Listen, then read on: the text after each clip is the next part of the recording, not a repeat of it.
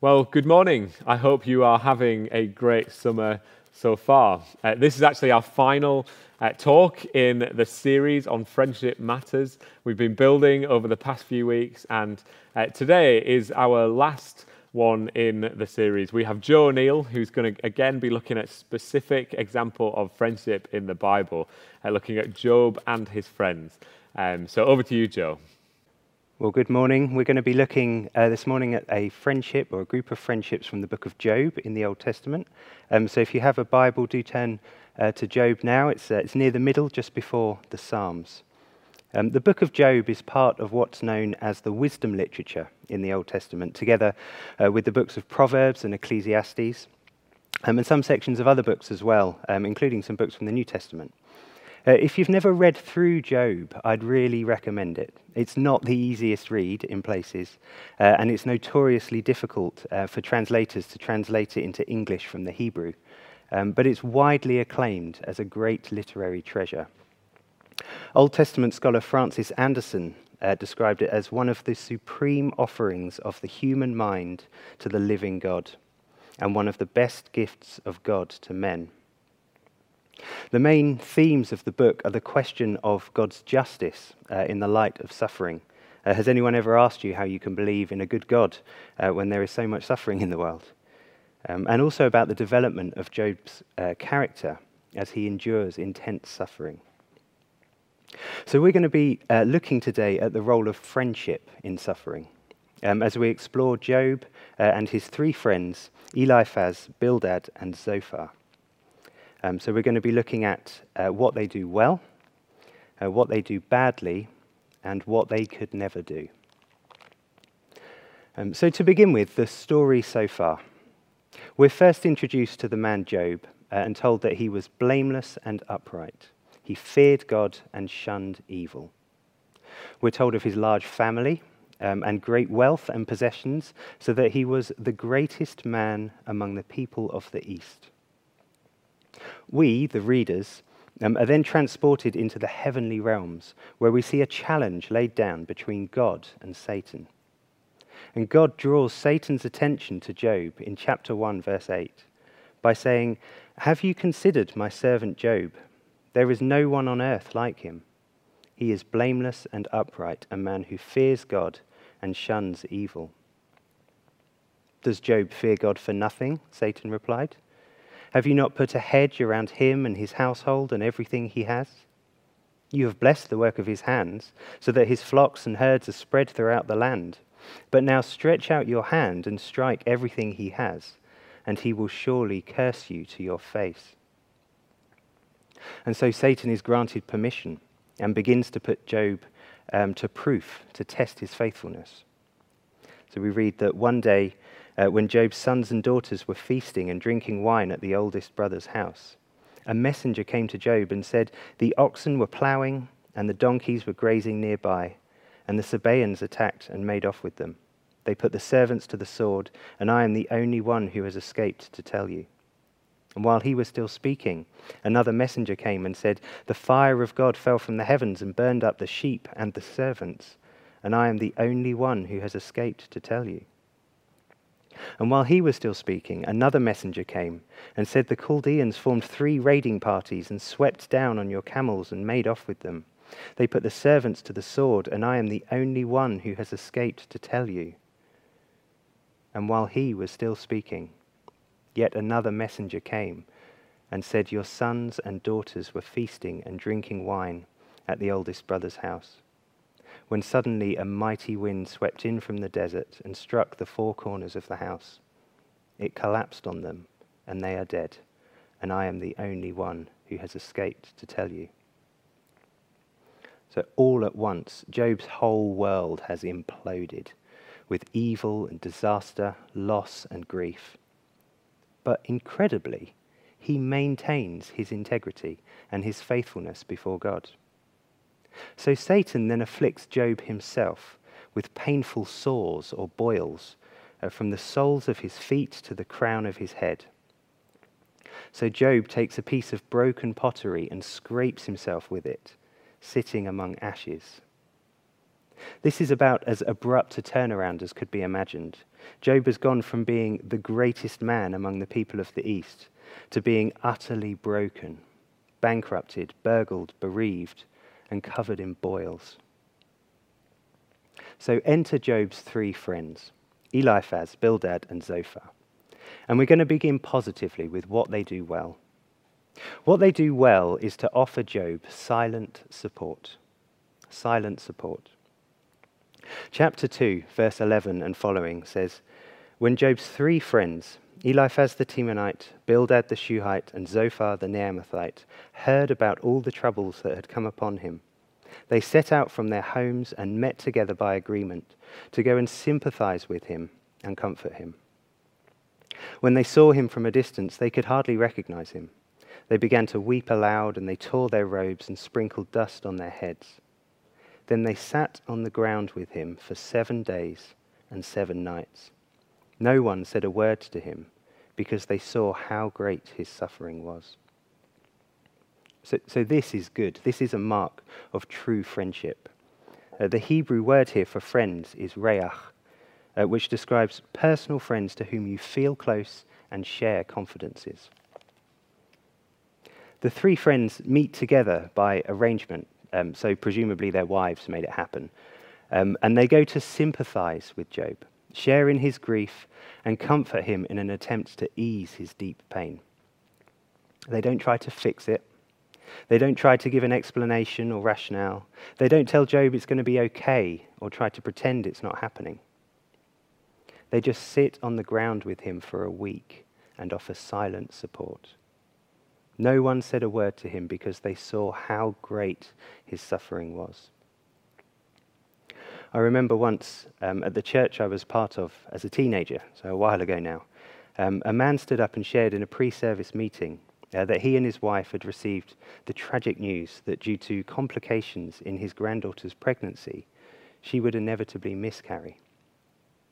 And that well-meaning people around them had tried to offer solace with explanation and guidance, telling them that God loved them, telling them it was okay and it was going to be okay, and that none of it helped. None of it gave them the strength to cope with the grief. Until he read the well-known words of Psalm 46, "Be still and know that I am God." And that, he said with great courage through tears, that is the final word. Just be still. And that's what Job's three friends do here. They are still, and they sit with him and offer silent support. And at this point, in terms of an example of true friendship, it's going pretty well, given the circumstances. But then in chapter 3, Job reaches breaking point. Job chapter 3. After this, Job opened his mouth and cursed the day of his birth. He said, "May the day of my birth perish, and the night that said, a boy is conceived. That day may it turn to darkness. May God above not care about it, may no light shine on it. May gloom and utter darkness claim it once more. May a cloud settle over it, may blackness overwhelm it. That night may thick darkness seize it. May it not be included among the days of the year, nor be entered in any of the months. May that night be barren, may no shout of joy be heard in it. May those who curse days curse that day, those who are ready to rouse Leviathan. May its morning stars become dark, may it wait for daylight in vain, and not see the first rays of dawn, for it did not shut the doors of the womb on me to hide trouble from my eyes." And this vivid, poetic language continues through the rest of the chapter, all making it very clear that Job has had enough. His suffering is so intense, he literally wishes he'd never been born. And the next 36 chapters contain a dialogue between Job and his friends, as Job pleads his case and they try to answer him. And here we have to look less positively at what they do badly, because in all their responses, they simply offer Job worldly wisdom. Worldly wisdom. So let's talk about the inspiration of Scripture. In the New Testament, Paul's second letter to Timothy, chapter 3, verses 16 and 17, says, "All Scripture is God-breathed and is useful for teaching, rebuking, correcting, and training in righteousness, so that the servant of God may be thoroughly equipped for every good work. So Paul here has the whole Old Testament certainly in view, and by extension it applies to the New Testament as well. All Scripture is God-breathed, theopneustos in the Greek, inspired by God, and distinct from all other literature and writings. So the book of Job is God-breathed, inspired by God for teaching, rebuking, correcting, and training in righteousness. But before we look at some of the counsel that Eliphaz, Bildad, and Zophar give, you need to know it's bad counsel. It's worldly wisdom. One of the reasons Job is difficult to read is if you encounter it during maybe a Bible reading plan or something like that, you might be reading only a chapter or so at a time. And out of the context of the larger book, you'll be encountering some pretty challenging things. The counsel of Job's 3 friends centers around the idea that Job is suffering, so there must be some massive hidden sin in his life somewhere. Come on, Job, what is it? Spill the beans and maybe God will make this go away. If you spend 2, 3, 4 weeks perhaps chipping away at Job, it's going to be confusing because the worldly wisdom of Job's friends in answer to Job's complaints goes on for 36 chapters. The innocent prosper, says Eliphaz. You should repent, says Bildad. This is nothing, says Zophar. You deserve worse, you wretched sinner, for 36 chapters. That's a lot of thinking as the reader. Really? That doesn't seem right. And what we mustn't do at that point is pull these sayings out of context and say, well, it's what the Bible says, therefore that's what I will say to my suffering friend. Don't do that. Please don't do that. Yes, the book of Job is 100% God-breathed and is profitable for teaching, rebuke, and training in righteousness. We should read it, study it, learn from it, and sit under its teaching. But we need to do just that. Read it, all of it. Study it thoroughly and learn from it as a whole. For other examples of this, we could look all over. But let's just have a quick look at one. The opening of the book of Ecclesiastes, which is also part of the wisdom literature in the Old Testament. Ecclesiastes chapter 1 says, "The words of the teacher, son of David, king in Jerusalem, meaningless, meaningless, says the teacher, utterly meaningless, everything is meaningless." Well, this is the Spirit-inspired word of the Lord, so let's just give up and go home, shall we? Forget mission, evangelism, worship, growing in holiness, serving the poor. Since it's all meaningless, what's the point? Now, obviously, I don't think that, but the warning stands. We need absolutely to sit under the authority of Scripture. I hope I've been clear on that. Scripture is the means through which God exercises his lordship over the church and individual believers. But we have to derive and understand the meaning from the larger context. So whether the larger context is the rest of the book of Ecclesiastes and the life of King Solomon, or in the case of Job and his friends, the larger context of the whole book of Job. So where am I going with this? How do we know Job's friends aren't giving him godly wisdom? Well, when we get to chapter 38, God speaks for himself with some of the most chilling words in all the Bible. Then the Lord spoke to Job out of the storm. He said, "Who is this that obscures my plans with words without knowledge? Brace yourself like a man. I will question you, and you shall answer me. Where were you when I laid the earth's foundation? Tell me if you understand. Who marked off its dimensions? Surely you know. Who stretched a measuring line across it? On what were its footings set, or who laid its cornerstone, while the morning stars sang together and all the angels shouted for joy?" And God goes on to interrogate Job about his faulty worldview and the false counsel of his friends. He points to paradox within creation that is part of God's created order and God's governance of the world, and shows Job the limits of humanity in subduing evil. And all of this is pointing Job towards humility before God and faith that he alone is competent to rule over creation and dispense justice. So we've seen what Job's friends did well, their silent support. and what they did badly, their worldly wisdom. So now we're going to look at what they could never do, why they were ill-equipped to truly provide the comfort Job was looking for. Because Job is really looking for the support of a God-man mediator. A God-man mediator. Job says back in chapter 9, verse 32, "He," speaking of God, "is not a mere mortal like me, that I might answer him, that we might confront each other in court. If only there was someone to mediate between us, someone to bring us together, someone to remove God's rod from me, so that his terror would frighten me no more. Then I would speak up without fear of him, but as it now stands, I cannot."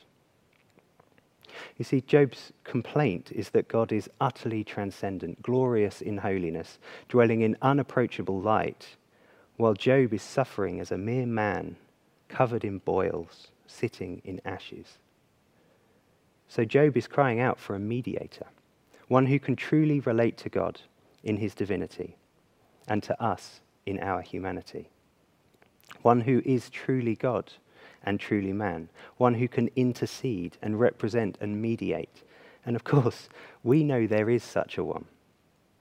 Paul's first letter to Timothy in the New Testament, chapter 2, verse 5 says, "For there is one God and one mediator between God and mankind, the man Christ Jesus, who gave himself as a ransom for all people." So there is one God, not multiple gods, not different gods for different things or different people groups. And between this one true God and all of humanity, there is one mediator, the man Christ Jesus, the one who stands in the gap between a holy God and sinful humanity, the one who, in the fullness of his perfect divinity, embraced the weakness of humanity, the one who suffered on our behalf, also with 3 friends alongside him, just like Job, and also completely let down. We read in Mark chapter 14 from verse 32. They, that's Jesus and his disciples, went to a place called Gethsemane, and Jesus said to his disciples, "Sit here while I pray." He took Peter, James, and John, his 3 close friends, along with him, and he began to be deeply distressed and troubled. "My soul is overwhelmed with sorrow to the point of death," he said to them. "Stay here and keep watch." Going a little further, he fell to the ground and prayed that if possible the hour might pass from him. "Abba, Father," he said, "everything is possible for you. Take this cup from me. Yet not what I will, but what you will." Then he returned to his disciples and found them sleeping. "Simon," he said to Peter, "are you asleep? Couldn't you keep watch for 1 hour? Watch and pray so that you will not fall into temptation. The spirit is willing, but the flesh is weak." Once more he went away and prayed the same thing. When he came back, he again found them sleeping, because their eyes were heavy. They did not know what to say to him. Returning the 3rd time, he said to them, "Are you still sleeping and resting? Enough, the hour has come." And as French philosopher and theologian Blaise Pascal remarked, Jesus seeks some comfort, at least, in his 3 dearest friends, and they are asleep. He prays them to bear with him for a little, and they leave him with entire indifference, have so little compassion that it could not prevent their sleeping even for a moment, and Jesus was left alone to the wrath of God. So Jesus, the perfect, sinless God-man, died on the cross in our place for our sins, the righteous for the unrighteous, and made peace with God on our behalf. He is the mediator, the one mediator. There is no one else to go to between you and God, no one else to pray to, no one else to intercede on your behalf. He is the person and the place where we meet God. No longer is God's presence limited to a temple building. Jesus has made God's presence globally accessible by faith in him. He is our high priest, the one who represents us and brings us into relationship with God. Hebrews 4 verses 13 and following says, "Nothing in all creation is hidden from God's sight. Everything is uncovered and laid bare before the eyes of him to whom we must give account." Therefore, since we have a great high priest who has ascended into the heaven, Jesus, the Son of God, let us hold firmly to the faith we profess.